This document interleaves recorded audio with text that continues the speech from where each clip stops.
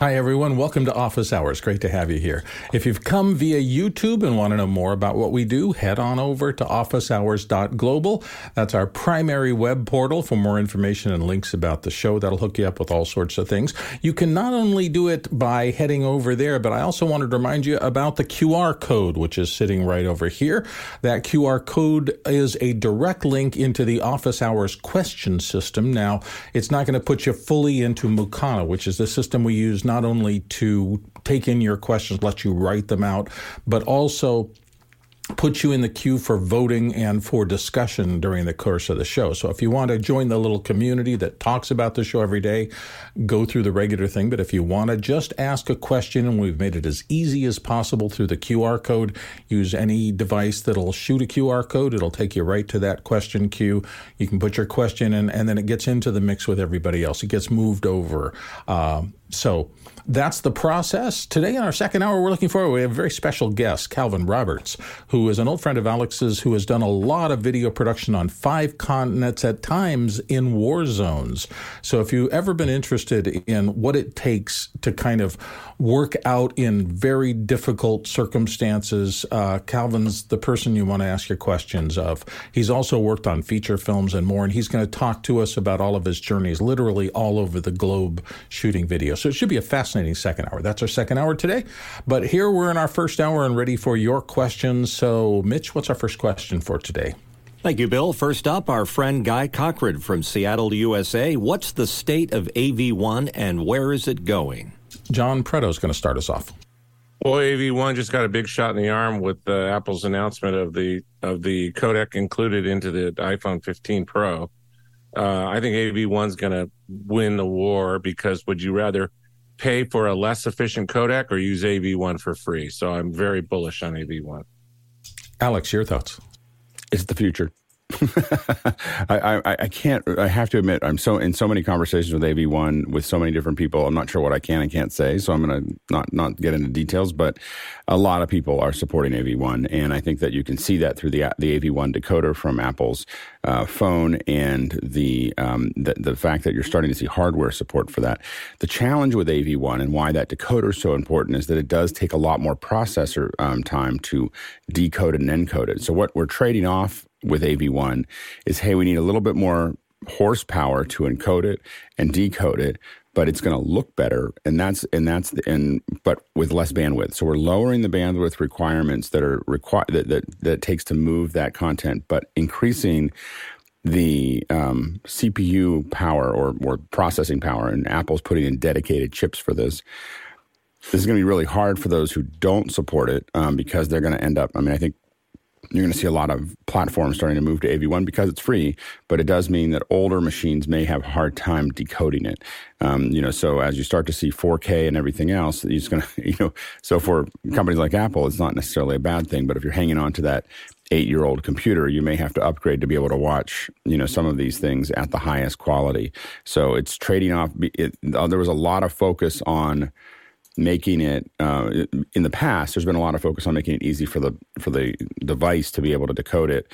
Now what we're looking at is it's really important to lower the bandwidth required and keep that quality at the same level or higher.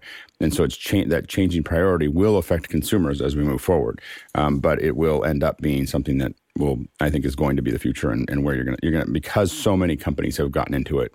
You'll see, I think, probably a lot more rollout in the next year. Next question. Alexander Knight from Port Coquitlam, British Columbia, Canada. Alex, what make and model are those large LED panels in the 090 office that I saw on Wednesday's show? Alex, I think that those are the Nanlite 100Bs. So those are the Nanlite 100. So I think that's what those are. We have 100s in there. We actually have some 200s, which are massive lights. They're the only ones we could get during COVID. Imagine sending those to our poor guests. They had these things that were the size of a window. They looked great, though. Like I gotta tell you, when the 200s turn on, it's a nice big space. But I think that what you saw there were either 100s. We have a lot of 68s and a couple 100s, and I think that you probably saw those. Next question. Paul Wallus in Austin, Texas. What's the best strategy for upgrading a maxed out iPhone 14 Pro Max to an iPhone 15 Pro Max? Carriers like Verizon, T-Mobile, AT&T, Visible, Mint Mobile, or Apple via shipping or Apple Store? Nigel, take it on. So I think the answer is it depends where you live and what you're going to use it for. So as ever, it depends. I did want to spend just 1 second thinking back on how easy it is to upgrade from an iPhone 14 to 15. If you're one of those people who are addicted to the annual cycle, and I think I've upgraded every iPhone every year, the journey now is so fundamentally different from 1 to 2 or 2 to 3, which really was, for me at least, an involvement with AT&T for 3 hours on the phone to make it work. I've already had my email from Apple. I have already configured it. I just wait until 7 o'clock my time tomorrow morning to press the button, and then I'll be done. By the way, I'm on the Apple program because I used to be on the AT&T program, but they changed it every time. And I know at least if I'm on the Apple upgrade cycle, I'm going to get the consistent best response. John Preto.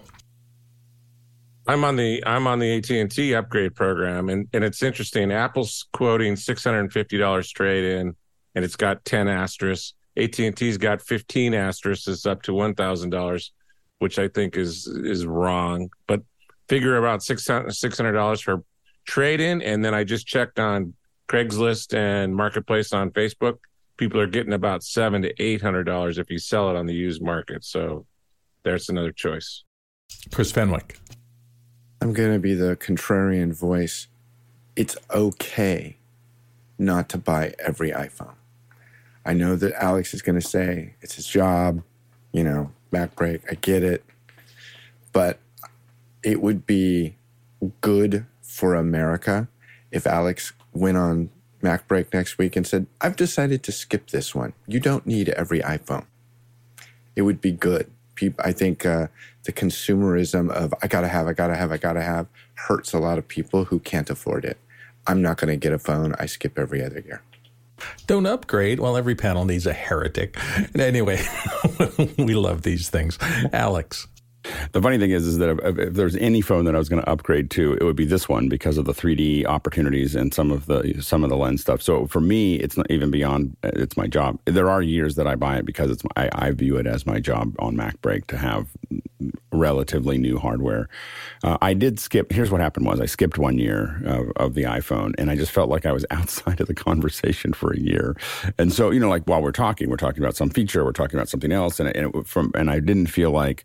that made sense for the show. So that's why I upgrade them. But what I will say is the thing that I'm really excited about, of course, is the stereo, which I think I was the only one to predict would happen after WWDC. So as soon as I saw that, I was like, oh, you're going to need to generate content for the headset. So, and to be clear, it's not like I'm newly interested in stereo. I have stereo cameras back there. I have been buying stereo cameras for 15 years. I've been doing stereo work for longer than that. So it's kind of an obsession of mine. The only reason I have a hydrogen around here somewhere was because, here it is. So this was the original cell phone with the interocular. So if you look at this, this has 2 lenses on it. This is the red hydrogen Android phone. So I went to Android just to have this stereo pair, which is a lot of fun. It never went anywhere, but they did send me 2 of them anyway. But this is something I've been obsessed with for a long time. I'll be taking that phone out all the time and just shooting stereo, waiting for the headsets to come out that I can deliver to. So I think that I'll have hours and hours and hours of footage by the time the headset is shipping. And so I think that for me, this is definitely my jam. So I don't care about the rest of the phone. I just wait for Apple to just tell me did the camera get significantly better, and that's really my litmus. If it doesn't get significantly better, then it's really just for the show. And some years, again, 1 year I didn't do it. I am selling my phone back, which is the first for me. Usually I keep the phones and just keep passing them through the family. I will say that the 12 and the 13s are so good. My kids have 12s and my wife has a 13. Are so good. I didn't feel like it was I felt like it was better. I asked my wife, like, do you want the 14? She's like, I don't need anything better than what I have. And so I'm trading it in for $650. And mine's in mint condition because it spent its entire existence inside of a case. So it's got a front. It should have no scratches, no dings, no nothing. So I should get my $650 back. Mitch Hill. The folks at AT&T sent me a note pleading if I would send this 6 back, they would upgrade it for nothing to a 15. And at the urging of the entire panel, I just might take them. I just want that headphone jack. I think you need an intervention, Mitch. Alex, you had a follow-up? And I would recommend just buying it from Apple. Like, don't buy it. I've bought some of the phones from some of the other cell providers, and you just understand the hell that everybody else lives inside of. The upgrades, getting your Apple Care to work, getting, the things to happen. It's not worth it. Like I've definitely bought phones from AT&T and Verizon and T-Mobile individually. The store experience is so bad, and the fact that you can buy it from Apple, and I have it the same as Nigel. I have it all set up. In my thing, everything's already in there. All I got to do is jump in and hit go. And so, and the service is so much higher from Apple, and the integration with the Apple Care and everything else. I would never buy an Apple product from anyone other than Apple at this point. Well, my problem with doing that is that AT&T was the only other Apple connected choice there, and I got out of AT&T when we moved 2 years ago because they weren't very good in our area for their cell phone coverage, and it was so difficult to untangle from the AT&T system that I thought, boy, if I never have to go back into it. That's just me, so I'm not saying that other people don't have fabulous experiences with them, but as a Spectrum user here, it's a little more complicated than just pushing the button, and I do wish they had more links into that Apple automated system, which I love as well, for more carriers. Courtney, your thoughts? Yeah, a lot of the carriers, although it is, I think, they finally have legislation against it, but I do think the carriers still lock you in and lock that particular phone. If they provide you with a free phone with a certain carrier, for a new phone, if you sign up for 2 years, that phone is locked to that carrier. You have to call and get it unlocked if you want to move to another carrier, and that is really difficult. They put so much friction in that possible to keep you in their bailiwick that it's a nightmare. They comply with the law, but you got to find the right person at the AT&T store, and then you got to escalate it up to somebody, and I have corporate to admit, sales. Yeah. I paid for all my phones since the iPhone came out. So the Spectrum deal is what I have. It's if you're not a big consumer of bandwidth of data, they have an unlimited thing for Spectrum. If you have your Spectrum as your carrier for data at home, for like $14 a month flat, no ups, no extras, no taxes, no magic hidden fees per gigabyte. Yeah, so there are a lot of things that fit into everybody's individual thing, but thank you for the question, Paul. It was a good discussion. Let's go to next question. Alexander Knight in Port Coquitlam, British Columbia, Canada, asking, I'm thinking about purchasing a used Blackmagic Studio 4K camera, micro four thirds, because I have lenses. Would a Panasonic or Sigma Prime lens with autofocus be supported for controlling focus? Jesse Kester's going to start us off. Jesse? Is technically not lying when they say that they have autofocus controls on their pocket cinema cameras. You cannot count on it for anything, so assume that if you want to be doing follow focus or autofocus, you're going to need like a motor-controlled follow focus that you can handle remotely. It's okay to experiment in a home studio if you're doing a preset show and you want to follow focus something on your desk, but in the field, functionally useless. Roscoe Jones. Yeah, it's kind of what Jesse said there. It's an autofocus only. You can click in the ATEM software and tell it to autofocus. But you can also, Olympus has a f3.5 12 to 50 millimeter that you can actually do the zoom through the ATEM software control also. So if the 3.5 may be an issue unless you have some really good lighting. It is a Vario, so it goes from 3.5 to 6 point something, and once you actually zoom in or zoom out with it, so the lighting, the amount of light passing through the lens changes as you zoom in and zoom out. But there are other things out there too that you can automatically do. Roscoe, you've got the coolest background we've seen. You've got moving lights and everything. Where are you? It's good to see you again. Little trade show has good bandwidth, so I came across the river. I'm in Louisville, and it's a little trade show behind me. It has Blackmagic, has B&H, has Allen and Heath. It has a whole bunch of LEDs. It's for churches. It's a worship audio-visual experiment, and this is the first time they've actually had the expo floor. So it's kind of cool. Cool shot, and it's great to see you back on the panel again. Let's go to Alex. Alex. Yeah, Panasonic has a series of powered zoom lenses. You're looking for the powered zoom lenses that are there. I have a couple of them, and they're not the highest quality lenses. They're not going to be something but they are. I've used them for the overhead shots that go down. So that I can put them up and zoom in on a product or zoom back out. Those are the kind of things I use it for. I would. Not buy a camera until later today. There's an announcement. There's a series of announcements happening at IBC, I believe, or at the same time as IBC, I think at 10 o'clock this morning. So I probably wouldn't buy any Blackmagic cameras until I saw that announcement. There you go. Let's go to the next question. Rian Smith from Trinidad, West Indies asked, hey, check this out. It connects via 2 or 5 gigahertz Wi-Fi, and out the other side gives power over Ethernet and IP control, plus it sends the IP video back to your OBS, etc. Okay, Courtney, did you see this product, and what does it look like? It looks like something like this for about $275. I'm kind of curious as to its best application. I know what it's supposed to do is it gives you a wireless link to a PTZ camera for something that uses PoE. The problem is it has to be powered, and since it's wireless, it's kind of hard to send power over wireless. And one of the big problems with getting a remote PTZ camera is getting power to it. And that's what they solve usually with PoE. So you only run one Ethernet cable and it carries the power with it to the camera. But if you're using this to link to the camera, you still got to find a place to plug it in for AC power for this receiver. So I'm not sure if it's a solution that creates a new problem or not. But other than that, it looks pretty interesting, and it's certainly pretty cheap if you have power on the other end to transmit your video over a distance that you don't want to run the cable to or can't run the cable to. So it's using both a wall wart for power to the unit and power over Ethernet for the connection? I think the unit is powered over a wall wart. The receiver is, you see it has a little power plug there on it, and then it has PoE output that would plug into your camera.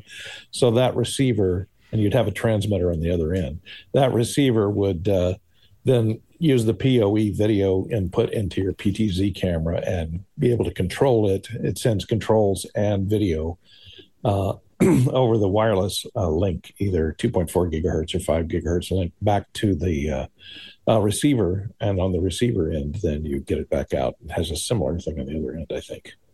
Ah, cool. Well, Rian, if you get one or know somebody who does, ping back into the show and let us know how things function. We'd love to hear. Let's get to the next question. Next one in from Georgie Chanfari Bortnick in Swissvale, New Hebrides. The question is, for ambisonics, why not use a dodec for the mic? Alex. I believe this is a higher order ambisonic mic. It's really hard to find on the internet, but as I remember it, it had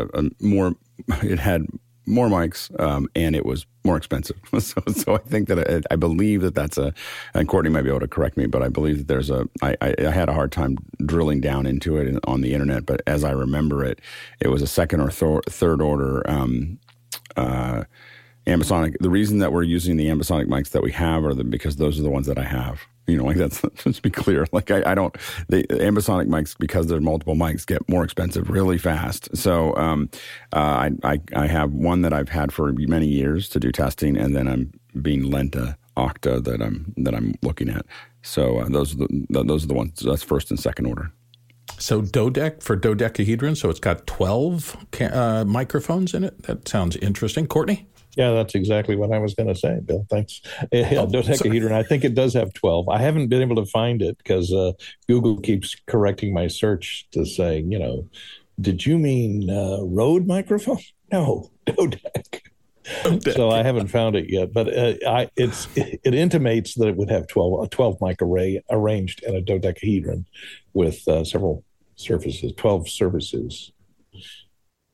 I'm just thinking about what direction they point them. Is it a spherical kind of thing? Well, the way that the ambisonic goes is you're building a sphere with those mics. So you start with 4, then you go to 8, then you go to 16, then 32, typically. But sense. they're all pointed in ways that will basically build a sphere of field. Like we talked in detail about that yesterday. But that's as you add more, of course, you have much more resolution. So. Interesting. Let's go to the next question. Bram Cardwell of Belfast, Northern Ireland. When cutting video in Resolve Studio, it always selects the top-level track, whether on, off, or disabled, rather than the video track, which is then to be selected by mouse. Is there a way around this other than just adding a higher track later? Jesse. I think I understand this question, and if I do, please pardon the fact that all my media is offline. Try going up to Timeline and deselect Selection Follows Playhead. See if that helps you out. Well, there you go. Hopefully that's a direct fix for this. It would be great if we can do it that simply. We always want to try to help you with every problem we can, and maybe this was one of those golden moments where we were able to solve it. That'd be great. Let's get to the next question. Roscoe Jones in Madison, Indiana, right here on our panel. Has anyone used an NDI multi-viewer like Tractus? What are the pros and cons of using NDI for multiple feeds? And Alex. Elias, who is the creator of Tractus, has actually been on our panel a couple times. In fact, he was on, and I think it came up a couple times during the NDI kind of mini summit that we did a couple of Fridays ago. So I think that it's actually pretty. Tractus looks like one of the best to see all of these NDI feeds at one time. Roscoe, you had a comment? Yeah, I'm just right on the cusp of getting into NDI because it just has so much functionality, and it seems that the products are really mature now. So I'm just thinking for the multiple feed if there's any synchronization issues or anything like that. But I think it's I think that ready to bite. I would just look at for stuff that I work on. It's just looking at if you're doing stereo standard dynamic range, it's probably fine. It is. I do think that a lot of us talked about the Netgear AV switches that we really make it a lot easier. Otherwise, you really have to dig into the IP stuff to make sure it doesn't kind of what we've had trouble with in the past is taking over some of the network, but. The 090 uses a lot of NDI. So half the company uses NDI and half the company uses copper. So I'm the half that uses copper. So, but and I have seen, there's some idiosyncrasies that we see in NDI that we, just some stability issues that we see in NDI that we don't see in copper. But there's also, copper is a much heavier, like it's just a lot more work to move everything around. I think that, I'm still tracking what Blackmagic is doing with 2110 because 2110 has had a problem where there hasn't been enough tools to get in and out of all the things that don't have 2110 yet, but it's starting to kind of build up. It's a much harder networking problem. 2110 is a much harder networking problem than NDI. So, I'm taking that into account, but I'm also watching what Blackmagic's doing today. I think that I will be surprised. Maybe it'll happen, but I'll be surprised if any camera that Blackmagic releases now will not have an Ethernet port, on it. So they're biting down on 2110. So we'll see how that looks. And in case you didn't notice it, the little QR code popped up. I also wanted to remind you, it's not just the QR code. If you don't have anything that reads a QR code in your computer, you can still just go directly to officehours.com, that little address at the top of the QR code, and that will take you into the same the same adjacent Mukana adjacent system to put your questions in for the show. So it's a very quick way to get your ideas and your thoughts in. And as always, please take a little bit of time when you put your question in. Look through the other questions there and vote on them. The questions that get the most votes are the ones we get to the most rapidly and spend the most time with. So it's important your voting always counts there.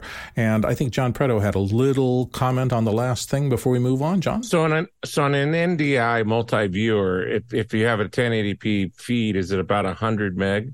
So you'd saturate out a 1 gig card at 10 feeds. Is that correct, Alex? Yeah, I think so, yeah. I mean, that's the whole thing is that, and if you have HX, obviously you can put a lot more feeds on it, but you have to start thinking, I wouldn't use NDI on less than a 10 gig switch. I think you need to be thinking about 10 gig to do anything useful. A lot of overhead bandwidth. Next question. Douglas Carmichael asking, we talk about high-quality video content, but how do you manage healthy chat moderation for streams with a chat component? Do you recruit moderators from the viewer base? Jesse, start us out. For community-driven streams, we can recruit from the viewer base. For corporate streams, that is a paid position and a very, very, very important one. Courtney. Yes, you do have to get moderators, but and paid ones are probably good, but you have to be very careful with this because you have to establish rules for the chat and make sure that everyone understands what the rules are. And the moderators have to explain to people that they're going to kick off why they were kicked off. Otherwise, they get very mad and will badmouth you on the internet. So you got to be careful about your moderation. You can't be too strict or find somebody who's a moderator that likes to take out revenge on people because he doesn't like what they're saying, etc. You have to keep them basically rule-based. But it's a very a delicate path to walk, and you don't want to alienate any of your users by being too strict in your moderation. Alex? Yeah, I think that I agree with Courtney that you have to be very clear what the rules are, but you should act decisively. So the thing is that when in doubt, kick them out. So the when someone's like the and the reason for that is that it really takes a lot of energy out of the space, and so you have to be very, when we do it for clients, we tend to be pretty aggressive because what we're looking for is having a healthy chat. And most of the time, it depends on whether you're doing this over and over and over again. So if you're building up a community, then you have to be a little bit lighter touch. If you're doing a one-off and someone starts to mouth off in the chat, we just dump them because they don't matter to us because we're only going to be here once. So the folks that cause the most trouble in those situations tend to have low followings. So I have to, just to be cut and dry about it, I do a lot of events like this. Now, when we do one-offs, we generally don't have chat at all. So the reason people have chat or discussion is because they don't have a question system. So most of what we do is a question system like what you see when you use the QR code here, which means that it gives us, it's not a visible interaction. The chat isn't, again, the chat is great when you're building up community and you're going to have people interacting with them. And oftentimes you have a softer touch there. But when you're only going to do it once, the reason you're generally using chat is to acquire comments and questions for the show. And so there's not really, the chat itself oftentimes is not as beneficial, in that sense. So it depends on whether you're doing this over and over and over again, or you're doing a one-off. But the one-off, you're better off with a closed question system. Next question. Paul Wallace from Austin, Texas, asking, 2 new iCloud plans launch on September 18th. Somewhat remarkably, the in-person crowd of more than 300 Apple acolytes and members of the global press were more enthused by the new iCloud tiers than they were by the iPhone's new USB-C port. I can understand that a little bit. iCloud is kind of special, but I'm going to let Alex dive into it first. Alex?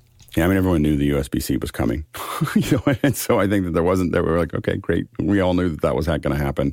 So I don't think that anyone was that interested. I think that there are a lot of people that are pretty interested in the phone, but yeah, the USB-C port probably wasn't that exciting.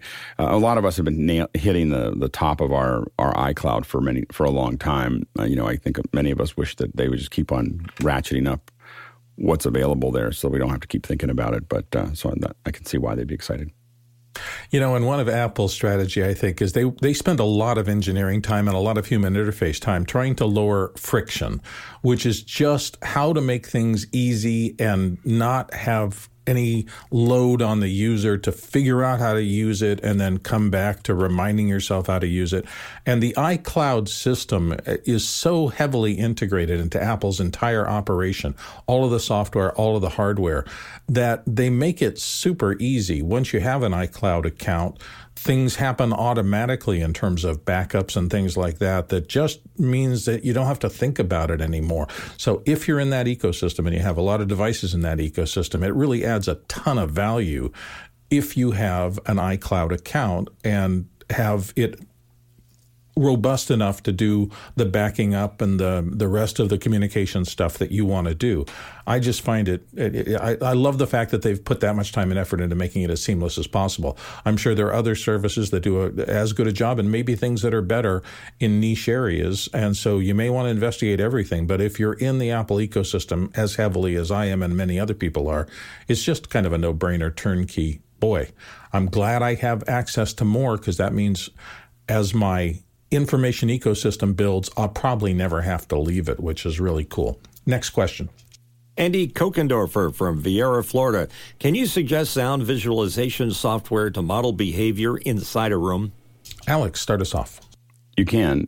You listed it here. He just didn't want it for the $7,000 euro price, but it is $7,000. There's not a lot of good ones that are going to be much less. So that's the challenge, is that visualization is a very specialized vertical, and it doesn't make sense for them to sell it for any less because they just don't have that many customers. So it doesn't, but some of that software it's really nifty. Let's go to Courtney Gooden. Yeah, what you're talking about is acoustical simulation. I was going to suggest sonic visualizer, but then I realized, he wants to see what a room is going to react like. And Alex is right. It is very expensive software it basically kind of does ray tracing for sound in a room. But you have to enter all the reflectivity coefficients of all the surfaces in that room, so it knows how to trace the sound's path and whether that's a reflective surface, absorptive surface. And I did find a website out there on Engineer Your Sound with the best acoustic simulation software. And it says number one here is ComSol, which I don't know if it's where it stands in the one that you listed. Next is ANSYS. So you might look up this, and then Siemens has some too for acoustic simulation, where it visually depicts the acoustics of a room based on the reflective surfaces and the layout and the distances between the room. And of course, your models that you put in there of the room have to be very accurate to get the timing right and to know when things are going to cancel and beat and things like that. So it's a very expensive and very detailed thing to try and chart a room. It's not quite as easy as just, giving it a plan of the room and hope that it's going to work. I wonder if these things just generate a frequency sweep, and if you took an Earthworks or a similar completely flat microphone and put it in the room, if it would figure out all the room's behaviors, kind of like mapping a room with LiDAR. Kind of like audiogrammetry, huh? Yeah, audiogrammetry. That's exactly kind of what I was thinking of. A new word. Yeah, very nice, Courtney. Thank you. All right, just thoughts off the top. Let's go to the next question.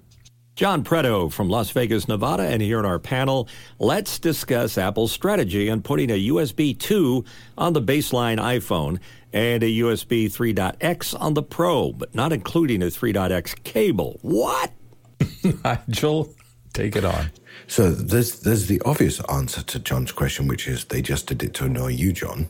But there's the less obvious question, which is the base phone has the N-1 chip in it, which does not have USB 3 support in it.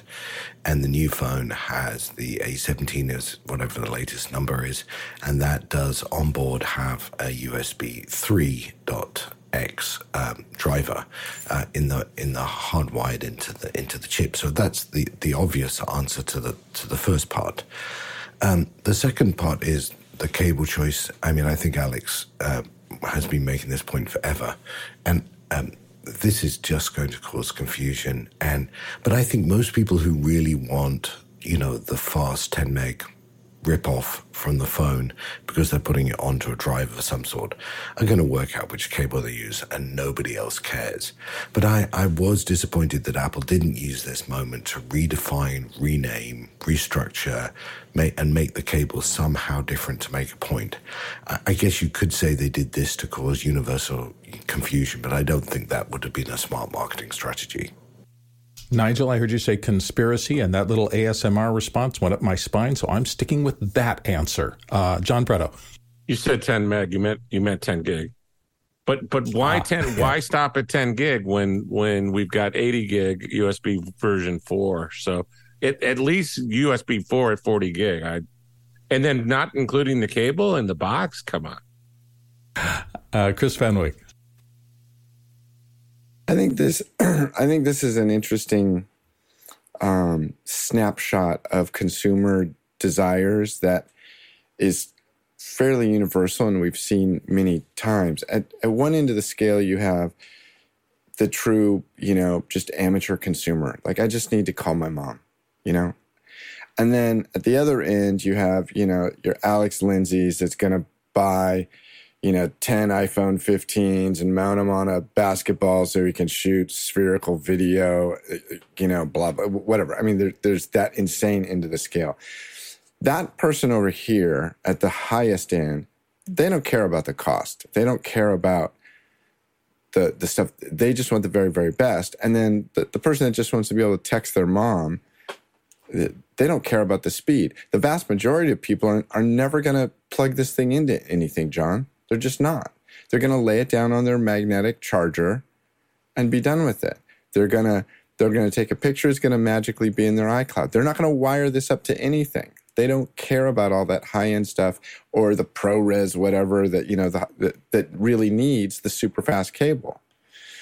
And in the middle is where it gets interesting, because in the middle of this spectrum is the people that want all the cool features, but they don't want to pay for it. And they don't understand why the entry level just isn't better. And the answer is, put on your big boy pants, get out your credit card, and buy the Pro model. And I think that happens a lot. We saw it with the Mac Minis. Well, I don't understand why they don't just have this. They do. It's called an Ultra. Go buy one. Well, I don't want to pay that. Okay, so you're in that middle. You don't want to pay for the Pro, but you want all those Pro features. And I see this kind of behavior a lot, and I think it's interesting.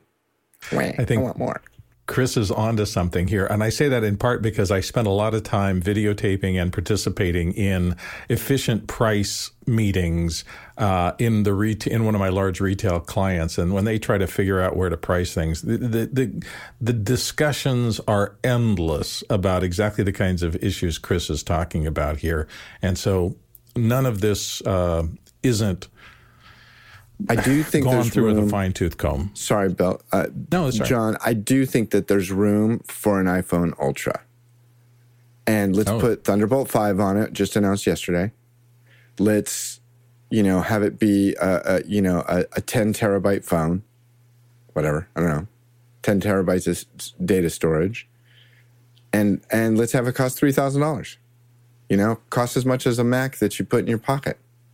I'm wondering, though, if shoehorning those features into something working at the 3 nanometer level. Whatever. I don't know about the exact numbers, but yeah, I mean, they got this name that they're using in the Mac world, Ultra. Well, what would an Ultra phone? Remember when they came out with the Pro phone, the Pro, iPhone Pro, and it was like, but it still doesn't do this. Well, I was like, okay, yeah, that's right. But I think that an iPhone Ultra it's going to be stupid expensive. And it could have, Thunderbolt 5 or whatever, but it would allow you to get your stereoscopic, ProRes or what is this AV1? That one snuck up on me. I didn't know what that question was about earlier. You may get your wish, though, because they have obviously in the watch level done exactly that. Here's the crazy expensive, if you can't afford it, don't even look at it watch, and here's everything else. John Preto, your thoughts about this stuff? Chris, you're missing my point completely. Nigel nailed the reason why they have USB 2 in the base iPhone, because the new chip the i17 chip has the i17, whatever it's called. The 17 version of the A17. chip, A17 has 3.0 built in it. Having 3.0 in the chip in the phone already and not including the cable to perform 3.0 is ridiculous. And the cable's like $70. No, okay, then I'd go back to what we said earlier, Nigel said earlier, the people that really need it, they have that cable anyway. And why would they give away a bunch of cables that most people aren't ever going to use? Don't put it in there. Don't put any cable in the box. Make it $15 less expensive. I will say I have a people who clear need a cable will find the right cable. Somewhere that has about 75 white cables through my history with Apple, none of which have any utility anymore. They've come and gone. So, and Nigel, you get to close off because you started off. Yes, my only closing thought is there's probably also a supply issue here that within a new processor, you get a certain allocation of chips that will pass. They're probably not far enough through in the manufacturing to get the volume they want. So that's one of the reasons why you limit things to different machines. The only other point is I am so grateful they did not announce a $3,000 Ultra phone yesterday. So for one, my wife thanks you, I thank you. I will just say this. In my early training in the retail world, I was working for a guy who had a couple of stereo shops. And when the day he told me that the difference between Tier 1, Tier 2, and Tier 3 was exclusively how many holes they drilled in the faceplate to enable the stuff, because they only made one chassis. And everything else was to make price points for different customer types. I was going to cut that off, but Chris, go ahead. Finish up. Nigel, check the spreadsheet for the third rail. I added a new episode. Bye. All right. Let's go to the next question. Moving on, Jesse Kester from Glendale asking, the 5X zoom on the new iPhone was quite an interesting design. Are there other consumer-grade cameras, phones or otherwise, with a lens system like that? Courtney, I believe there is, but Courtney, do you know for sure? I think the Samsung S23 Ultra has a 5X zoom, which is a periscope type lens. It basically bends the light path horizontally, so it doesn't have to stick the lens out any further to get distance between the chip and the lens. But they warn you that usually that 5X is a step up, and it uses a different sensor or a different light path for lower than 5X. So 3X and 2X will be digital zooms till you get to 5X, then it switches to optical zoom and goes on from there. And I found several places that rate cameras. Of course, they probably haven't rated the new iPhone yet because it wasn't out yet at the time this article was written. But at the time, the Samsung S23 Ultra was the highest rated. And it did have a periscope type 5X optical zoom. Roscoe Jones. Yeah, it now has a 3X and a 10X telephoto, the Samsung 23, but it has 100. I mean, it has a 100 or 200 megapixel sensor. So digital zooming is not that bad when you have that huge of a sensor to work with. 200 megapixels in that camera. Take 200, yeah. Yeah, I also found it interesting that it's not on the regular Pro, only on the Pro Max, and I think that's just physical size limitation. I think they were only able to put that prism system into the bigger body. But I looked at the diagram yesterday, and it's really interesting that it's got like a 5 light path bounce prism in it, and yet it's no thicker than the regular ones. That was a pretty smart piece of engineering, at least it looked like it to my untrained eye. Let's go to the next question. Lois Richter in Davis, California asked, what is high pass and what is it used for? Let's start Mitchell Hill. There are two that I'm aware of. One, the most common, is a high-pass filter in an audio recording. It does, as the name implies, it passes the high frequency and reduces the low frequencies depending on a curve or a slope that you apply to it. And the other one is in video editing or in like Photoshop. If you apply a high pass to a high pass filter, sort of a specialty filter that sharpens the image and does some weird stuff with the colors, it makes it very psychedelic. So if you like that, you got two versions. Jesse? I'm assuming you're talking audio, and if it's audio, the best way for me to frame this is in relation to three other types of filters: high pass, low pass, high cut, low cut. Pass allows the sound to go through, cut cuts the sound out. High pass allows high frequency to go through, low pass allows low pass, or low frequencies. High cut trims your high frequencies, low cut trims your low frequencies. That's clear and concise. Courtney, thoughts? Yes, very clear. I was just going to say it's a medical marijuana card is a high pass. No, that is entirely. It is what they said. Clean show. High pass is usually used to attenuate low frequencies, like if you're using a handheld boom on a microphone or wind noise that is subaudible. It'll filter out that stuff, and it usually has a knee that you set the knee frequency at, and it'll have a declining attenuation for any sound below that frequency and down from that frequency. And I think, I'm not an engineer at all, but I think that the high-pass video filter is doing the same thing. I think it's rolling off high frequency stuff so that things like mosquito noise and little problems with the high frequency information, even in the video signal, get limited some way. So it may be getting out stuff at the bottom end. That's what a high-pass filter usually does. It allows everything above a certain level to go through. But in video, I think it's the same basic idea. I might be wrong about that. Let's go to the next question. Ronnie Hofsey from Tromsø, Norway, asking, we're primarily using an encoder and peplink as transport and live view as backup for our live IBC coverage. Can we discuss the different peplink solutions and how they change the way we use them compared to the combined encoder and transport in live view? We can discuss that, but nobody has raised a hand, so that's not going to be much of a discussion, and this is not an area that I'm particularly strong in.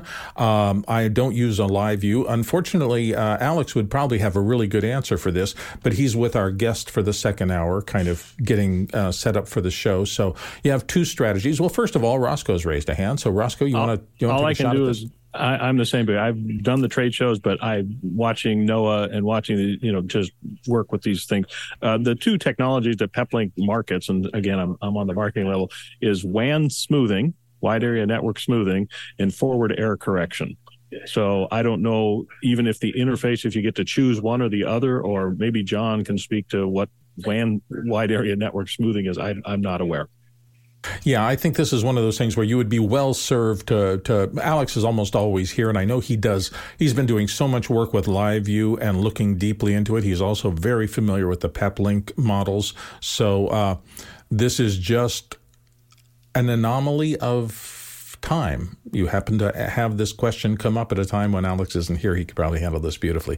So we're going to have to, unfortunately, move to the next question. Robert Sababity from Poland asks, I use a double WAN router with two separate ISP connections. One is my main provider, and the other is the backup. Due to mysterious characteristics required in the router, how does one reduce the time to switch to backup when the main ISP fails?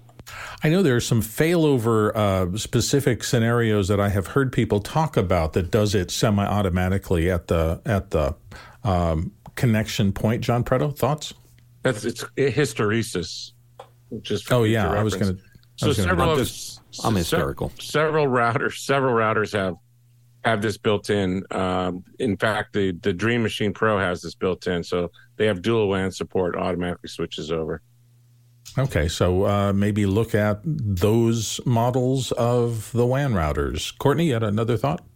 Well, the big problem is it has to have hysteresis. Otherwise, it would jitter back and forth between your two suppliers, and there would be packet loss stuff. So they build in a time delay. When it loses connection to one, it waits for a second and buffers, and waits for it to come back a certain period of time. And you can usually set that hysteresis delay.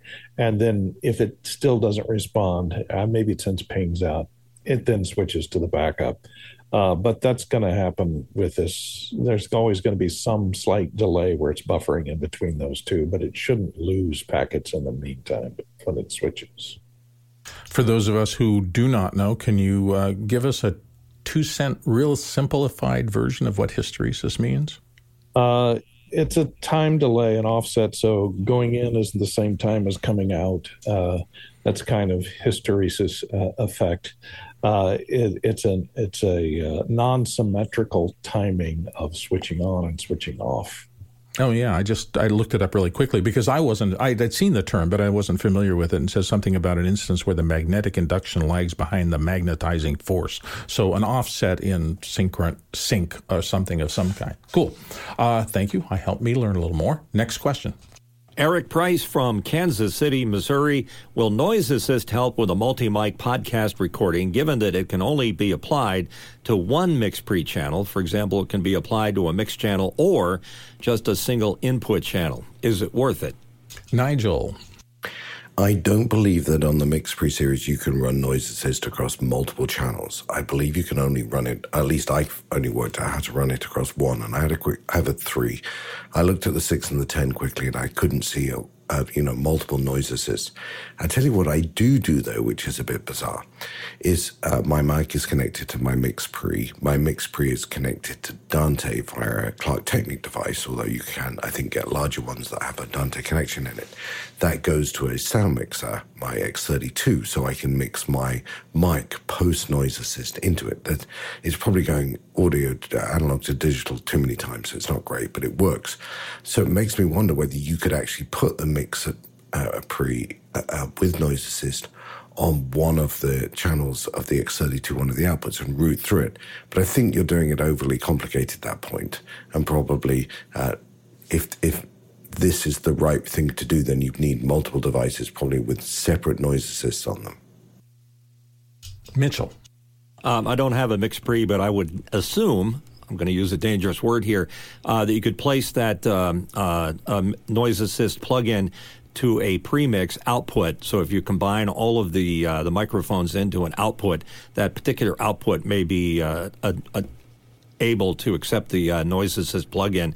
But I am confirming that there is only one noise assist and only one channel on the MixPre series until you jump up to like the 7 or the 8 series, in which case you can add it to as many as you like. And Chris Fenwick. You're right, Mitchell. It's a big assumption to make. However, you're right. You actually can do that. So what Sound Devices actually recommends in certain circumstances is that you take all your mics, you send them to your left-right, you center pan them all so they're both going to appear on both the left and the right. You can take the noise assist software and you can assign it to any one of those microphones that's coming in. Or you can assign it to one of the left or the rights. So you could get a noise-assisted mix down of your mics on the left channel, but an unnoise-assisted mix down of your microphones on the right channel. And you can record those at the same time. You could do that. You're limiting yourself to mono, but it does work. Let's go to our next question. Douglas Carmichael is here asking, if Blackmagic Design is doubling down on 2110, what would be a cost-effective switch? John Preto's going to help us out. John? They won't be cost-effective. They're going to be very expensive. So the infrastructure, we got a tour of one of the NFL trucks in 2110. The routing and switching fabric in that truck was at least double or triple, quadruple the price of the audio video gear. It's super expensive because you're talking about 1.2 or gigabits per second per stream of uncompressed or larger, and so it's going to be super expensive on the switching fabric for 2110. Chris Fenwick. I'm going to assume, Douglas, that based on the language of your question, you are referring to hearing John talk earlier this morning, maybe even pre-show, sort of speculating, I think Blackmagic is going to double down. That's John's opinion. We don't know that as a fact yet. That was just John saying silly stuff. So let's be clear about that. We don't know that Blackmagic is doubling down on 2110. And I only say that, Douglas, because that's the exact verbiage that John was using. All right, fair enough. Let's go to our next question. Peter Belbin in Houston, Texas. Will After Hours be holding a watch party for the Blackmagic Design product update that's happening later today? Not that I know of. After Hours, there's a lot of busy stuff going on. Now, that doesn't mean you can't go into After Hours, hang out, and say, hey, who wants to talk about it? But the second hour experience kind of formalized thing, I don't think so. I just was checking into the announcements I'll be making at the end of the show as we get near the top of the hour.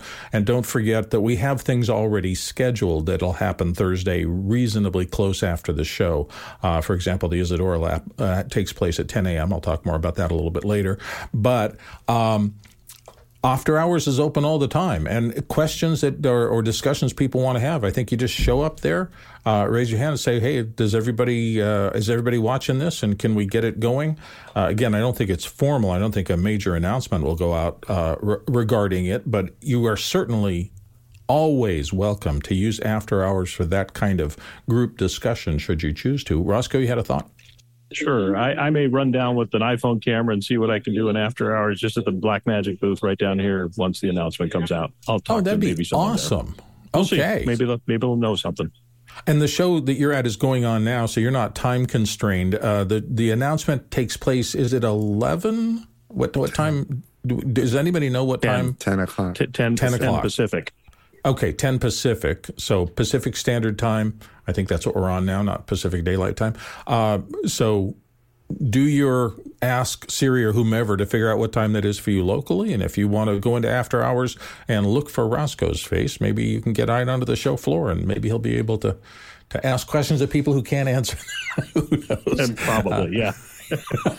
Well, most of the time when when Grant does these kind of things, everything's embargoed up until this moment, and at that moment we can talk about them, and beforehand we can't talk about them. I don't know how far down that rest of the information that people would want to know from behind the scenes gets let out, but take a shot. And that's one of the things After Hours is good for. Let's go to the next question. Chester Sweeney from Las Vegas, Nevada. If black is the absence of color and white is all the colors, why is it when I add all my paint colors together in the paint tray, they make black?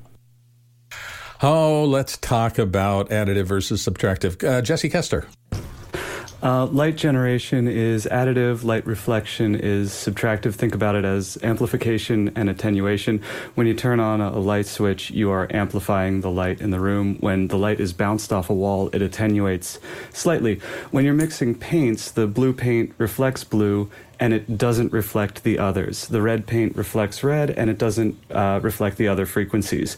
So when you combine those paints, you aren't adding light generation, you're subtracting the absent frequencies, and the more you subtract, the darker the reflections will become. Nice explanation. John Preto, thoughts? Right on the money, additive versus subtractive. There's a great channel on Instagram. It's called art.pete.repeat.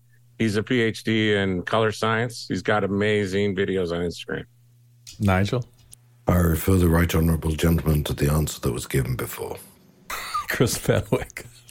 Yeah, this is a great example of accurate but incomplete. So, Chester, your statement was accurate but incomplete. And then rewind, listen to Jesse again. Roscoe Jones. Over my right shoulder, you will see LED lights. This guy, basically what he does, he goes in and he replaces everyone's incandescent lights with LEDs. The color to get to white is lime. So it's red, green, blue, lime. And then the one light he has in there has a new proprietary LED that does deep red. So it's interesting. It changes this whole additive and subtractive. When you get into these LED instruments, there's a lot of other things that go into making different colored light. Absolutely. It's a very good question, because at first I didn't understand that. And it used to drive me particularly crazy when art directors would say, we need to match this Pantone swatch. And Pantone is a printer's thing, and that's working in the subtractive realm. And they're saying we have to match that on a video stream, which is additive. We're firing guns at the phosphors on the screen.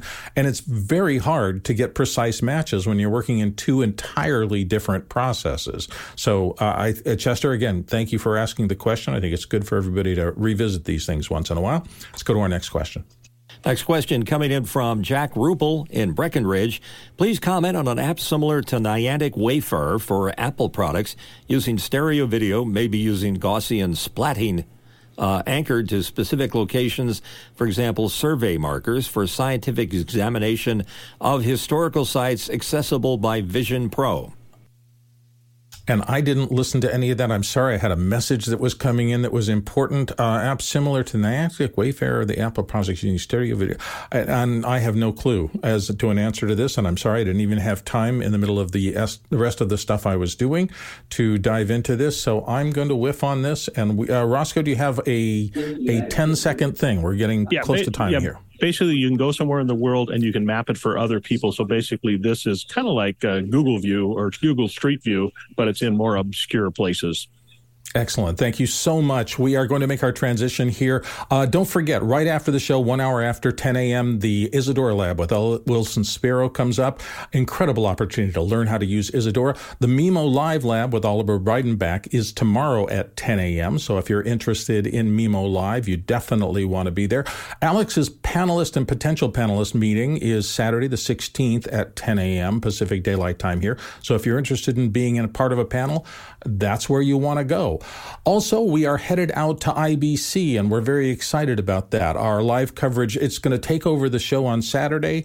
It is going to be the entire show on Saturday, and we'll be on the floor at IBC to get an idea of what the coverage is going to be like. Watch this. European members of the Office Hours community are heading to the International Broadcast Convention in the Rai Center in Amsterdam to bring you the latest broadcast trends and technologies to Office Hours live from the exhibition floor. Join us on the 16th of September for the latest trends in broadcasting technologies, and this year we are especially focusing on finding solutions for your production problems. Let us know what you would like to see, what problems you need to be solved, over on officehours.global/IBC.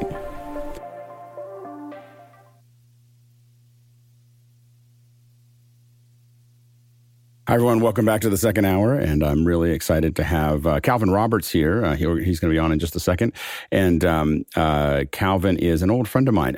The funny thing is we were at Industrial Light and Magic together, but we were not. We didn't actually. We saw each other in passing in most of Star Wars, and then Calvin and I worked on a short film with a friend Carl, and we got to know each other there. And then over probably, I think it's the last maybe 10 or 15 years, Calvin and I. Sorry. Okay, sorry, we got a little lost there. Calvin and I. Have been working together all over the world. So Calvin was one of the people that when it comes to actually making this, having all of this stuff come together, Calvin's one of those people like Brent By and Nate and a lot of other folks that we bring in. Brian Maddox, he's one of the OGs for my productions, and he really is. So I'm really, really excited to introduce Calvin Roberts here for the show. Calvin, can you hear and see us okay? I certainly do. Do you see me okay? You're not moving. I'm not moving. Yeah. So I think that we have so for the folks on the back end, I think we need to unplug and plug in the ATEM. I think if you guys are hearing me on the other side, this is we've Kevin, I'm not hit moving. An ATEM freeze there. This is why we usually try to get the guests in a little earlier than we just did. So anyway, So you need to unplug that ATEM, plug it back in again. Anyway, but to give you a little background, I've worked with Calvin in, I think Calvin went to Switzerland with us, but also in Cambodia and in Africa, in Rwanda, in many other places, in many projects. And we're having a little bit of technical difficulty here. We'll have Calvin back here in just a second, and then we'll start going through some slides. But Calvin has been, and I'll let him give us an introduction here as we start to work through it. The funny thing is, Calvin and I just spent the last half hour talking through his slides. We're the most prepared for this hour that we've ever been, and somehow we don't have Calvin on the stage. So anyway, so this is So we'll. Just reading through his biography, I am unbelievably impressed. The number of places he's been and the things he's done. So, you got me. Well, we got to just turn the camera back on. You're in the wrong camera. Okay, I'm in the wrong camera, guys. Well, thank you. Whoever said they're impressed by my experiences and background, I have been in every continent of the world. Yeah. And, hold on one second. Let me. You got to change the camera to Black Magic. So we thought that this would be easier by sending it to our office, and Calvin looked so good just a second ago. So it turns out that this is not the easier one to do here. Sorry for the little puzzle here, but there you go. You got me now. All right, Calvin. Okay. Officially, welcome to the show. Thank you. I'm Calvin Roberts. I'm also known as the Chameleon. I'm known as the chameleon. You'll see why in a second. So what we're gonna do is Calvin, tell us a little bit of how you got started. You started actually in the military, right? I was 11 Bravo in the military, but when I got out, I was in newsreel. I don't know if anyone remembers the newsreels, New York newsreel, San Francisco newsreel, during the post-Vietnam War stuff, the old film days. And I was self-taught. I started shooting documentaries back then. And then I ended up I got disappointed with the industry, I joined IA. I had a card as a director of photography and a cinematographer, and they said, oh, you can only have one card. So I said, well, you don't hire anybody in Northern California as a DP. So I kept the cinematographer card, and then came back into the industry in the late 70s and started freelancing, shooting. Ended up working for, a lot of the networks. Well, I'm gonna, and Calvin's history goes so far back. We're gonna show a couple photos, and then Calvin, I'm just gonna have you talk over a couple of these photos. They're not all in chronological order, but we tried to kind of get them in there just to give people a sense. So, this is your family, right? That's my family. Where did this start? Where was this? This is in New York. This is in Queens. That's my mother, my brothers, my sister, God rest her soul, my mom, my stepdad, some of my brother's kids. This was in 1974 when I first surfaced, because I had disappeared for about 3 or 4 years during the Vietnam War period. I came back. I'm a vet, but I didn't agree with what was happening overseas. Right. So that's a wonderful shot of the whole family together. What do we got here? that famous picture. If you notice in that picture, that's down in the southern Philippines. That's down in that's down in Cebutu, Satankay. The water is so shallow there you can walk across it up to your chest. That's Aga Aga seaweed farm. But the camera that I have there is an Ikegami, handy-looking, HL95 dockable. And if you notice, there's a Mickey Mouse on it. Why is there a Mickey Mouse on this camera? Because I used to pull up to military checkpoints with that straddle across my waist, and often if the jeepney stopped, the soldiers thought I had a gun, and they throw their weapons down. So I said, holy Matt, I'm going to get shot one of these days. So I put a Mickey Mouse on the camera, and that diffused any of that thing kind of happening. From then on, they saw the Mickey Mouse, and they got relaxed. That's in Burma. I hiked for 3 days to get up into that area. That's the Karenni area. I used to go into Burma by crossing from Thailand. That's my sound man coming out of Cambodia with the Vietnamese army. We were pulling a U.S. Army 155 howitzer, and they wanted us up in front of the column, and our vehicle, Soviet 6x6, the bed was caught by another truck that we were passing. It broke the U-bolts. The whole thing almost rolled over on us and killed us. That's me up in the early 80s shooting with a CP-16, a documentary for ABC called Cocaine Blues. And one of the things that I think that is interesting is we were talking about how the technology has come so far. Oh, I can't believe it. I wish I was doing the things that I did then now with the technology, because you know what? It was hard back then. In fact, I even have right next to me the last handy-looking camera that I had. Ikegami HL95B dockable, and this thing was a pain to carry, especially when you put a doggone recorder on it. And I hooked that thing all over Asia. Given that the iPhone now is about 6 times the resolution of that camera, as we go through it. Let's go to the next one here. Where's this? That's me heading for Libya. I was in Amsterdam, Holland. Unfortunately, I always carry your principal camera, carry on. Do not check in your principal camera. I checked in my accessories. They never got to Tripoli. Oh, no.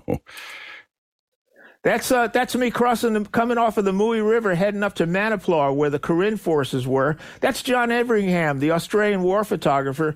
Michael Landon played him in a movie. He swam the Mekong River to get his girlfriend out of Laos by buddy feeding from a scuba tank. That's the gear. That's a squad of guys that I operated with in Cambodia. That's during the Vietnam pullout from Cambodia in 1989.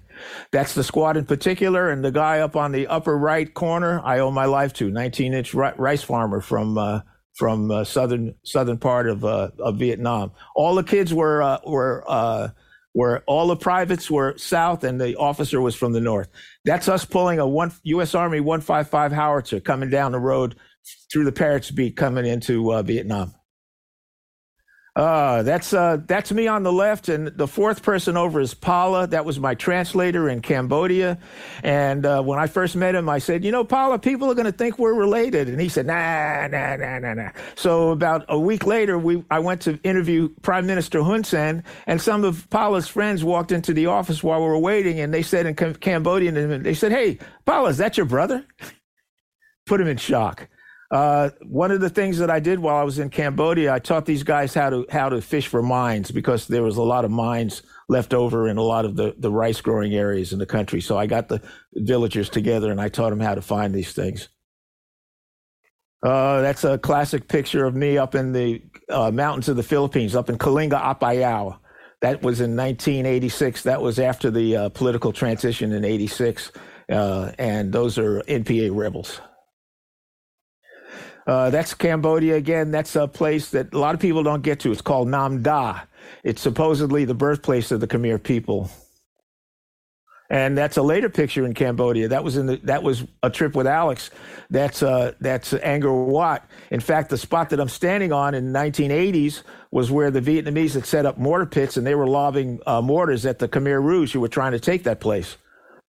It was amazing. I didn't know when I asked Calvin to come work with me in Cambodia for a couple of weeks. I didn't know that Calvin had been there a lot. So when you see these pictures before, it kind of just came out of Calvin in casual comments while we were there.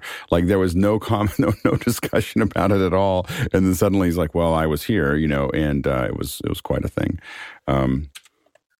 Oh, that's me humping my gear, coming off of a plane, Philippine Airlines plane in Tawi-Tawi. That's all the stuff that I used to carry.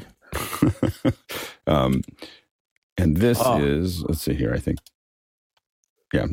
This is some footage that I shot during the political transition, what's called the Yetzer Revolution. The Marcos troops were trying to take over a television radio station that was broadcasting the truth to people. And that's footage that I shot that was on ABC. That's another Alex trip. Alex got me and said, "Hey, man, I got 3 days to teach a crew in Rwanda how to do a live shot on the 20th anniversary of the genocide.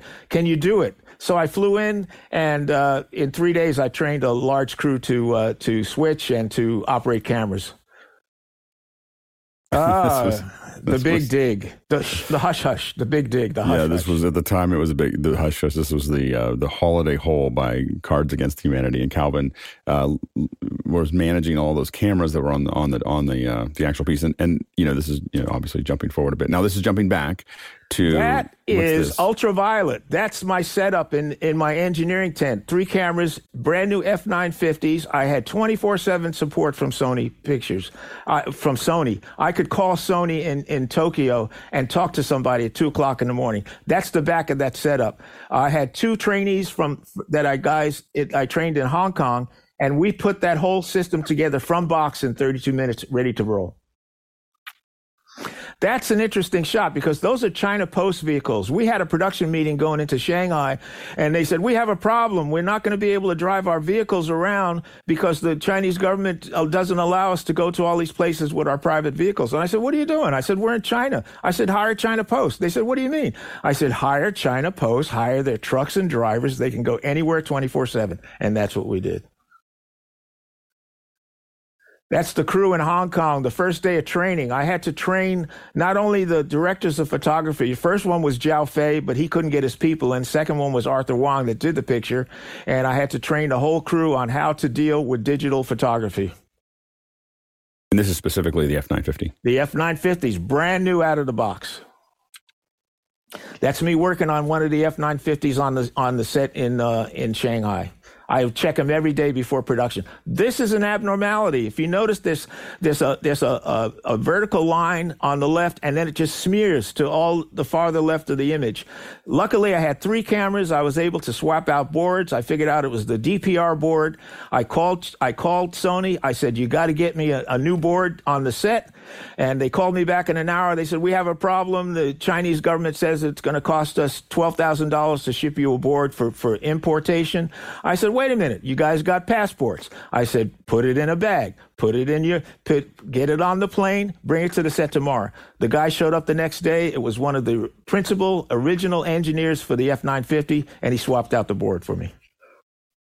That's Mila. I had so much fun working with Mila. That is a F900 with a Panavision 100 millimeter lens. The Board of Town wanted me to be second unit director of photography and DIT in Mexico to complete their shoot. And they did not have an EFP lens. I had to handhold that thing in the back of a car. That's on the ultraviolet set. That's on the mound for episode 2. Oh, episode 2, right? Yeah, that's episode 2. That's Carl Miller and the rest of the crew. And we were getting these pickup shots of the lightsaber landing in the sand pile.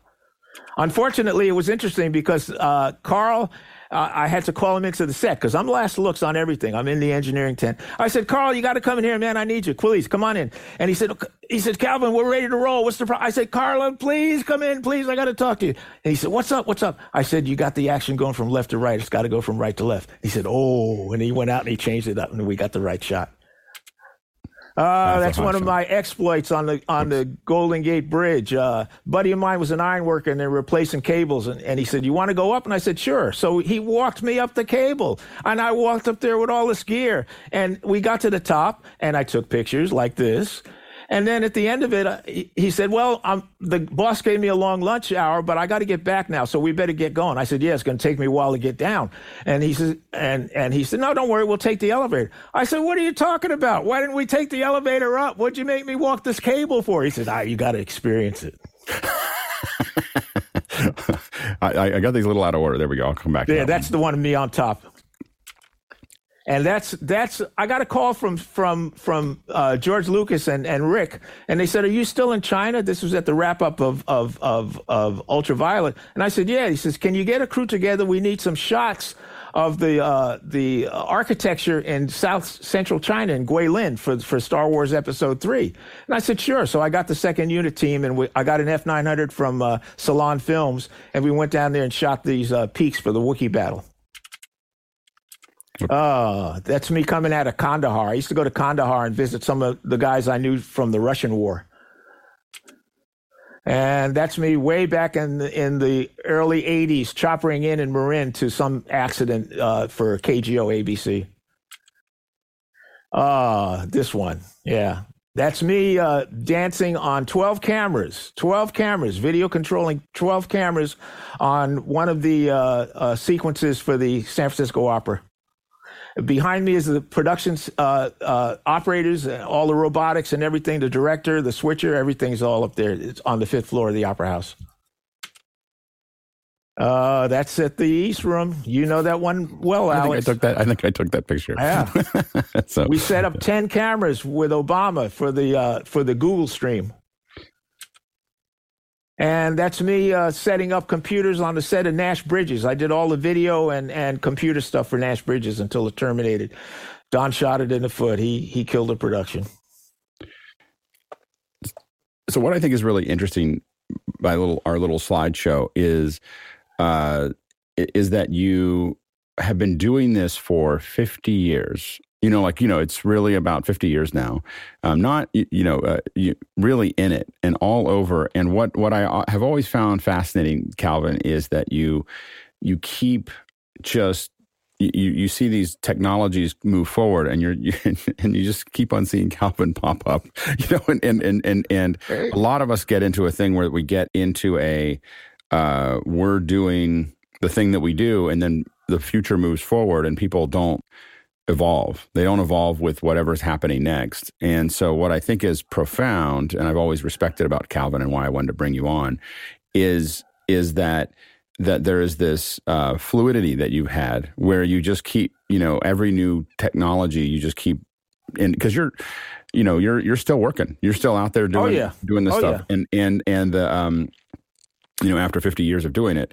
And what do you think is important to stay relevant doing something in this kind of vertical for 50 years? I learned something a long time ago.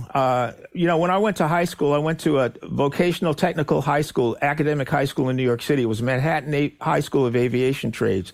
I graduated as an FAA licensed aircraft mechanic, but I only worked it for a couple of years after the service. But one thing I learned, when you have an opportunity to learn something, learn it. You may not think you'll use it, but you will, believe me, down the road. And never turn your back Never turn your back on technology. Make it a point to try to learn something new every day of your life. And that's what's motivated and driven me. And even now, I'm looking at the new technology that's coming out, and I want to be able to embrace it and understand it and figure out how I can use it. And what were some of the moments that you just were just explosive moments? Like you saw something in technology and you were just like, oh, this is, that really jumped out for you? The main thing that jumped out to me and just really depressed me on a certain level was how things got so small. I mean, I used to hump heavy equipment and I used to get on elevators with my camera and it was always a joke. Someone would always say to me, I got this camera on my shoulder, and they'd always say, gee, that's a big camera. It must be heavy. And I'd always turn around just before I got off the elevator and say, when I first started out in this industry, I was 6'5". And with that type of attitude, it's what pushed me forward to try to embrace and see what's new in technology and whether I could utilize it in what I was doing. I mean, I had moments in the Philippines and in other countries. I didn't even have a battery charger. There was no AC to plug into. I had solar panels mounted on the back of my pack. And what year is this? What year is? Through the 80s and the 90s. And right. Luckily, it wasn't lithium ion. It was NiCad.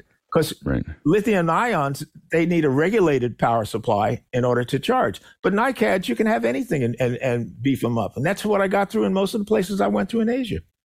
What are the projects that stand out the most for you that you worked on?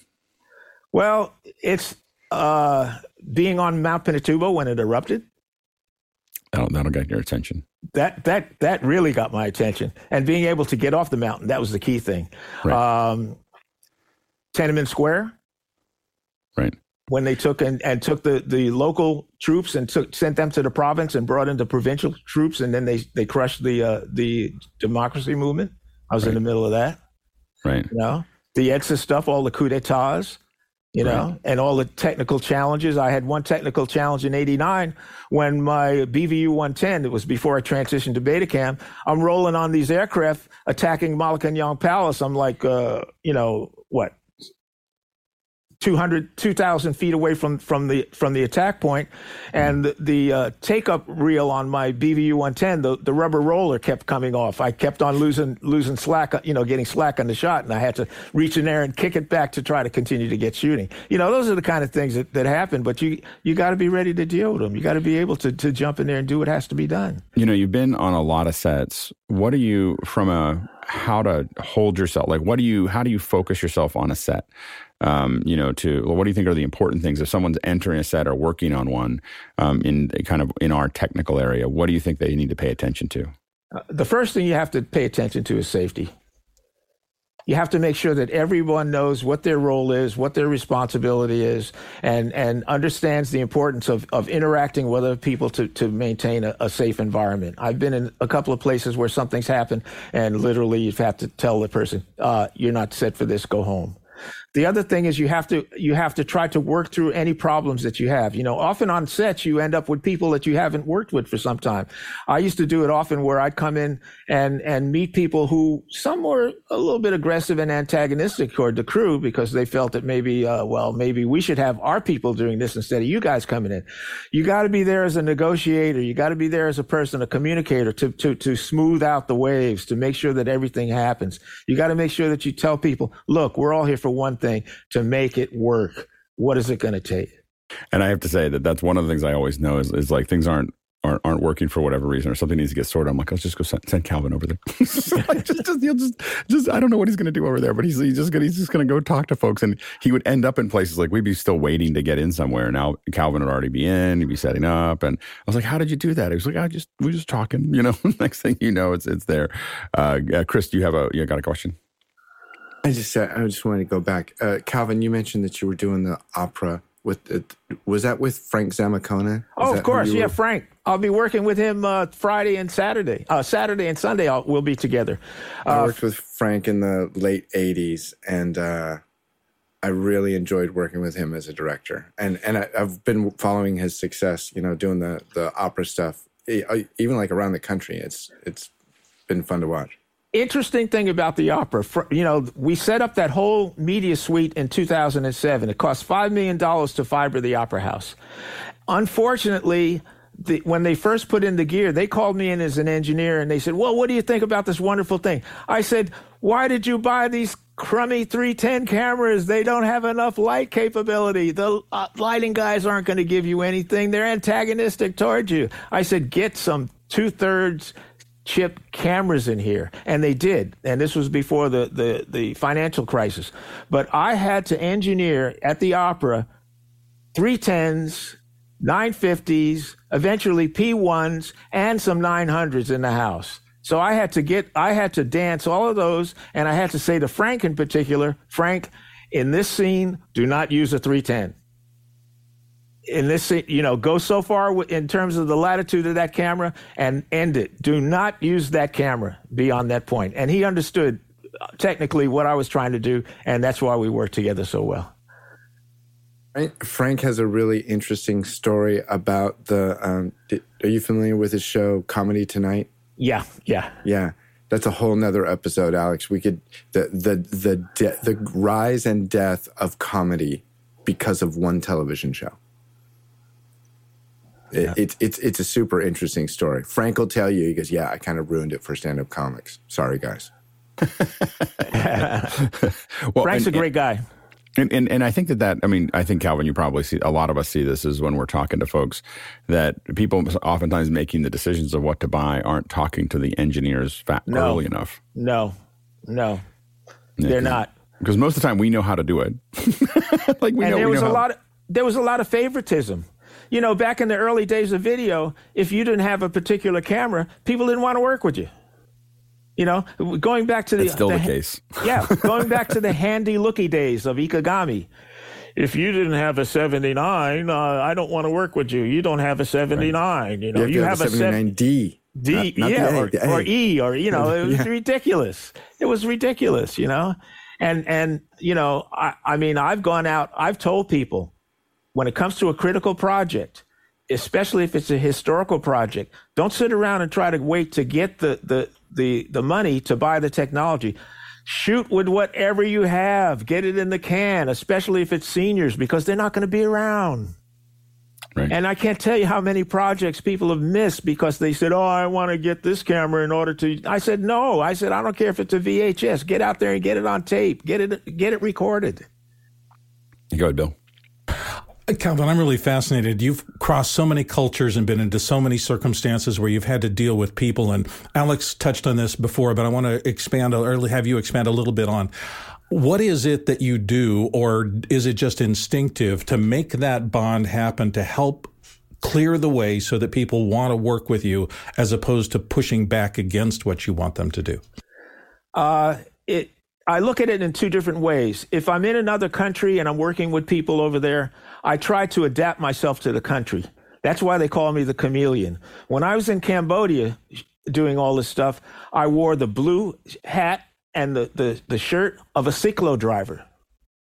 People actually thought I was one of those cyclo drivers, you know, and that way I bridged that. You know, people would have to say, "Oh, you're this," you know, when they realized that I didn't speak Khmer and that I was a foreigner, because I passed as a Khmer. When I was in the Philippines, I did the same thing. Dress as a local, become part of the environment, and when it comes to stateside stuff, reach out to the people that you're going to be working with. Introduce yourself to them. Ask them, what problems am I creating for you that we can avoid? I did that on Nash Bridges. Agamon Andrianos. I don't know if you know Aggie. He's a good buddy of mine, sound man, you know. And when I first hit Nash Bridges and I was doing all the video and computer stuff, I went and introduced myself. I said, Aggie, I'm Calvin Roberts. I'm going to be doing the computer stuff on the sets and the video stuff. And I just wanted to work with you because I understand that this computer makes a lot of noise. And if possible, I'll try to shut him off when we're close to that. And he was in shock. He couldn't believe that I would ask him and tell him that, you know, that I would interact on that level. But that's what you have to do. You have to say, okay, I'm doing this, you're doing this. How can we stop any conflict? How can we bridge that to make sure that we get to the end product? Thank you. Let's go ahead and jump into some of the questions. And first question coming in from Courtney Gooden in Hollywood, California. When doing military embed reporting in the late 70s and 80s, how did you get your film or video out in time for newscasts? It was tricky. In fact, when I was embedded in the military in the first Gulf War. I came up from the Philippines when they went into Kuwait. And that was handled by the people I was working for. Personally, when I did stuff, it was really hard to get things out. It was really hard to get a courier or something to get the material to where it had to be, especially if it's timely material. Were you ever doing satellite uplinks, like just playing it back out into satellite, or was it always just getting tapes back? Speaking of satellite uplink, during the political transition in '86, which is called the Yetzer Revolution, I was outside of Malacanang Palace, and the presidential security guard was there, and a couple of times they popped at us, to try to break up the crowd, and I'm right there at the gate, and I heard this whir of a helicopter. And I saw the silhouette of a helicopter landing behind the palace ground. And I said, holy crap, that's not a Philippine helicopter. That's an American helicopter. About 25 minutes later, it took off. And I said, holy crap. I said, Marcos is gone. And someone heard me in the crowd, because a lot of people want to get close to you because you got a camera. They think your camera's going to protect them, And they said, what'd you say? I said, Marcos just left. He left in that chopper. I said, but that's not a Filipino chopper. So as it turned out, it was true. But my point is that I shot the portraits coming off of the balcony and all that stuff, and they sent a courier from the Manila Hotel, because I was working for Larry Doyle, famous guy in CBS News, and they said, get your butt back to the MacArthur suite. We want you to get on the satellite. It's our satellite time. So I sat there with my videotapes and fast forwarded, used one channel to broadcast the sound, used the other one to broadcast me talking to the people at the downlink, telling them, okay, I'm going to fast forward to the next shot, and provided CBS with the breaking news of the shots that Malacanang Palace had fallen and that Marcos had left. Next question. Next question in from Bill Davis in San Diego, California. Calvin, impressive stuff. What has been the most challenging shoot you've been a part of, and how about the most fun? The most challenging shoot was jumping into the Karen State up in northern Burma with my camera and recorder. How long were you there? I was there for 3 weeks, and that's when I walked back out into China and ended up at Tiananmen Square. That was the hardest one. The second part of your question was? What's the most fun? The most fun.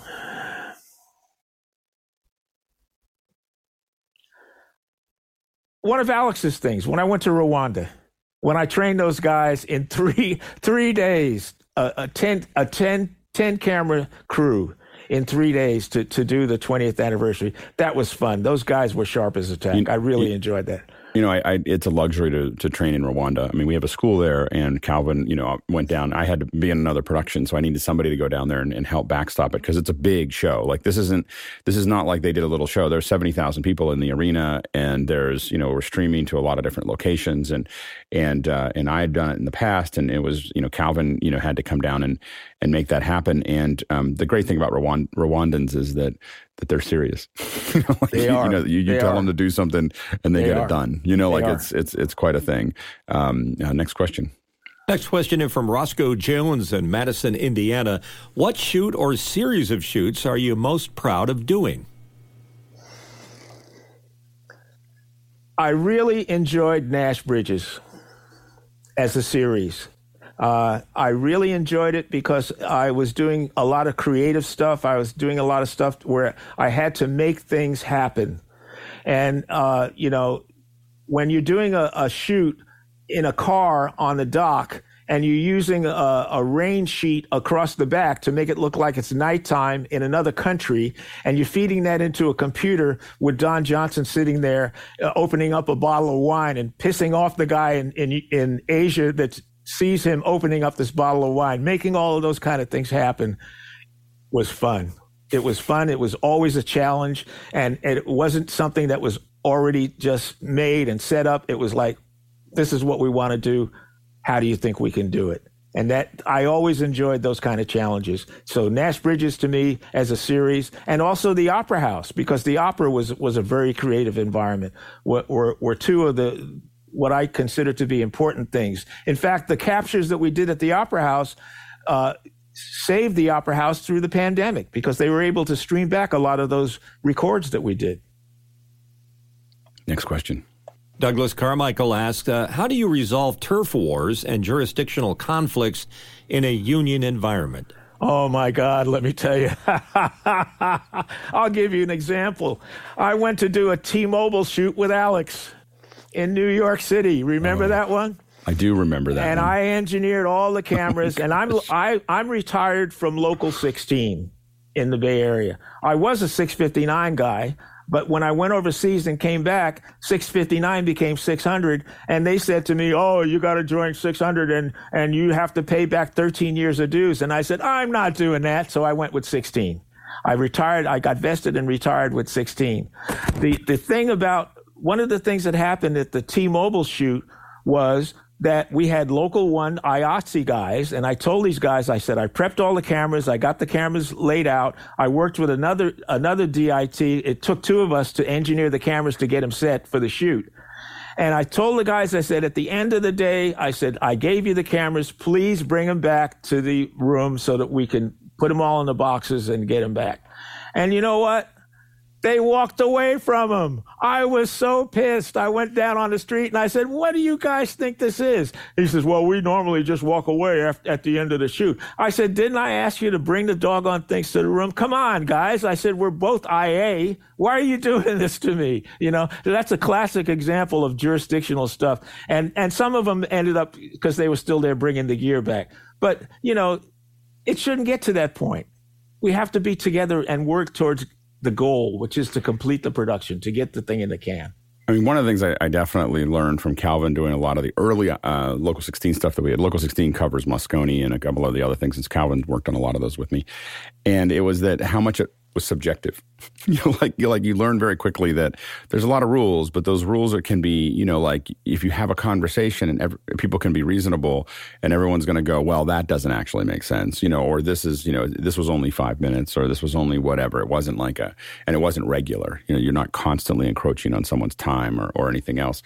But I know there was one where we were trying to get out of Moscone and Calvin wandered over and started talking to the Teamster because it was going to be like this truck thing, and then there was going to be a Teamster call, and there was all this stuff.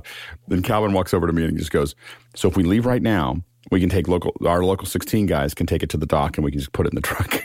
And I was like, let's go.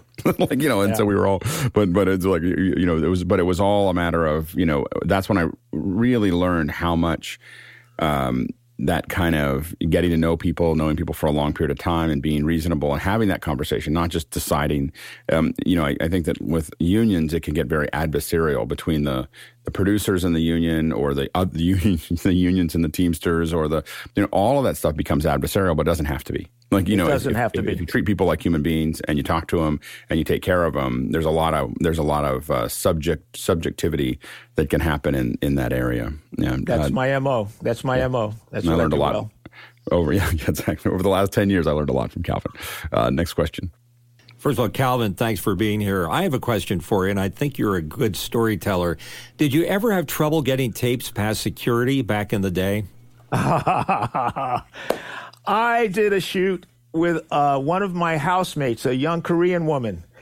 We went to Korea. Her family, she was from Korea, and she said, I'm going to go to Korea and visit my family. This was before Hyundai started exporting cars to the U.S.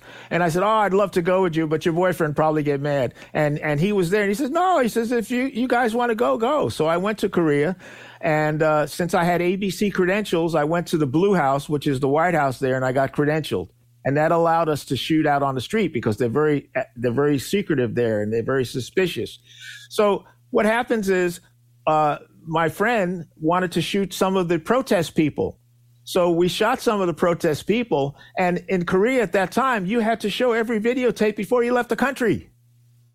So I went to the Blue House with some of the wonderful tapes that I had of the Koreans dancing and the temples and the fishermen down in the southern part of the Philippines pulling up the fishing nets and all of this stuff. And I went and I showed this stuff and I said, oh, thank you so much for credentialing me. And I've got all of these wonderful pictures on these videotapes and this and that. I said, but before we leave, I'll have to stop at the airport and show all of this stuff. And I have hours of videotape. And after showing them some stuff that I shot, they said, no. Go get your tapes, bring them all here, put them in a box, and we'll seal them with a wax seal. And that's what they did. And we got out of the country with all those interviews.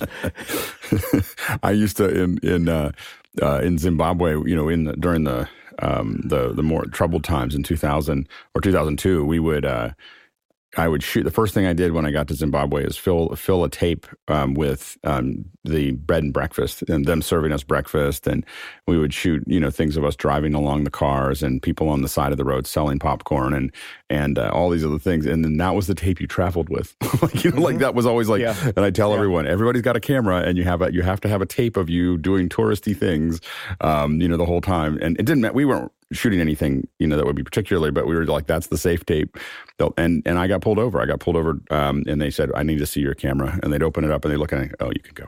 And you just didn't want to even be, like, we weren't shooting anything that was particular, but we didn't want it to look like require them to think about it, to do that. Yeah. And the next question. Jack Cannon from Phoenix, Arizona asks, Calvin, thank you for your service. How did you get into doing wartime journalism? I'm also a vet who has considered this, but no idea where to start. Adrenaline junkie. That's what got me going. I mean, I used to excel on the rush of the moment, the experience.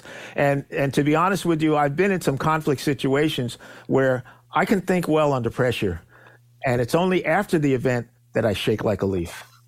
And believe me, I shake like a leaf. It's an interesting thing that I think that there's some people like I have that same, and I'm curious to try to figure out like what the childhood is or something. There's something about some of us that when you put us under pressure, we stop feeling it. I stop feeling things. Like I can't feel anything while I'm in it. And some people don't have that, and I don't think it's necessarily good or bad, but we've had TDs just stand up and walk out because it was too much pressure, and in a live environment. And so like new TDs, because once you do that, then you're not a TD anymore in a live environment.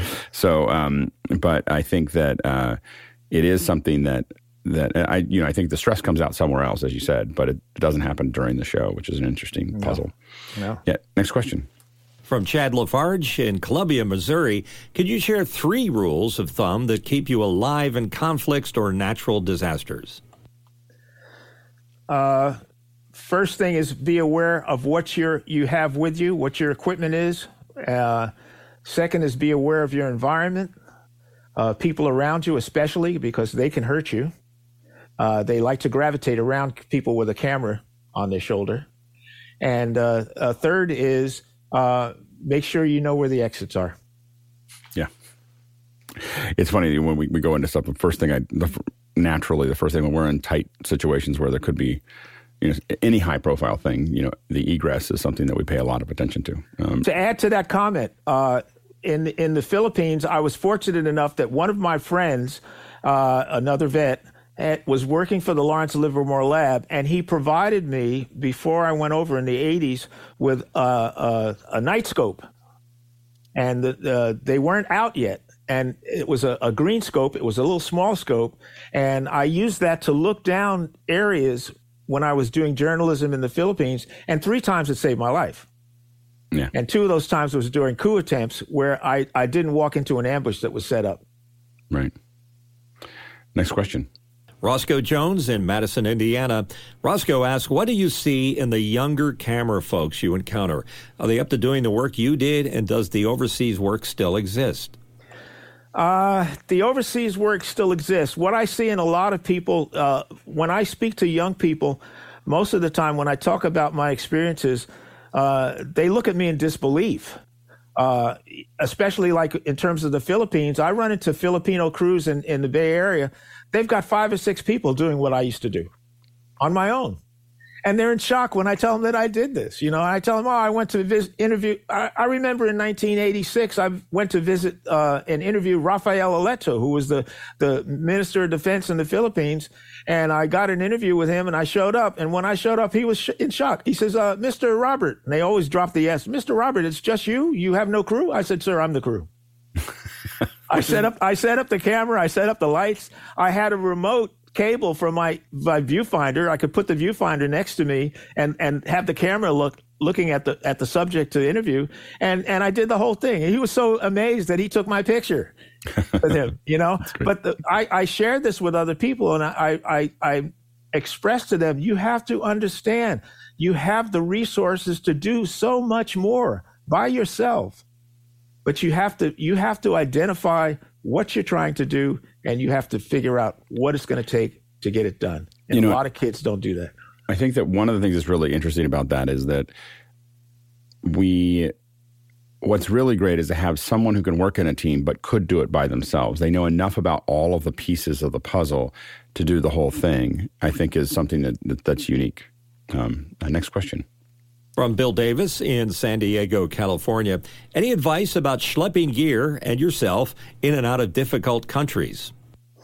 Okay, one thing you have to remember, some of these countries that you have to go in, they require, some people like to go to U.S. Customs and get a document that says I'm going overseas with this and that, and I'm going to bring it back.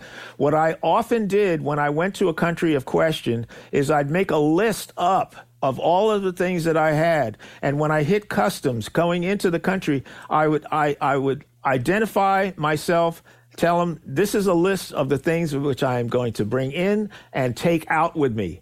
And it always relaxed them when I did that. It always made them feel comfortable, especially a place like India. In India back in the day, they'd even check your watch to make sure you didn't sell it while you were in the country. So always make a specific list of everything that you're bringing in and plan on using and taking out. That's very important. Next question. Tommy Shantz from St. Paul, Minnesota, asking, incredible stories. Thanks for all you've done. Were there any times your gear was confiscated, as in gone? Interesting. I went down to Australia on an investigation into who controlled the red light districts in Southern Asia, in particular in the Philippines and in Thailand. There was a particular group of people who were associated as a mafia, and they were dealing with drug trafficking, human trafficking, and jewelry trafficking from Asia to Australia. I went down to do an investigation. I ended up getting surveilled for 5 days and getting arrested. I ended up getting an unprecedented bail release. Unprecedented because I met people in Long Bay Jail and Parramatta Jail who were waiting 4 and 5 years for a trial, expats. But because Paramount Pictures, ABC, CBS, 60 Minutes, all these different people that I work for, World Council of Churches, they said, wait a minute, you're talking about Calvin Roberts. We don't believe this. I got unprecedented bail release. I ended up being in Australia for 18 months. I did volunteer work with Aboriginals, taught them videotape editing and producing and desktop publishing for the Australian Council of Churches, eventually got out of the country, back to the U.S.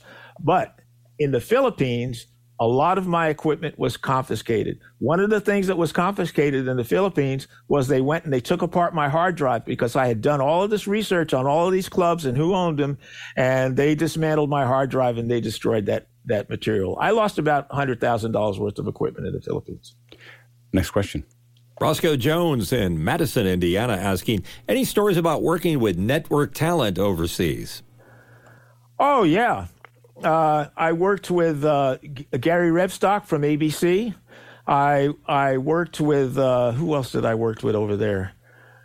I worked with a couple of people with CBS. I'm trying to remember names.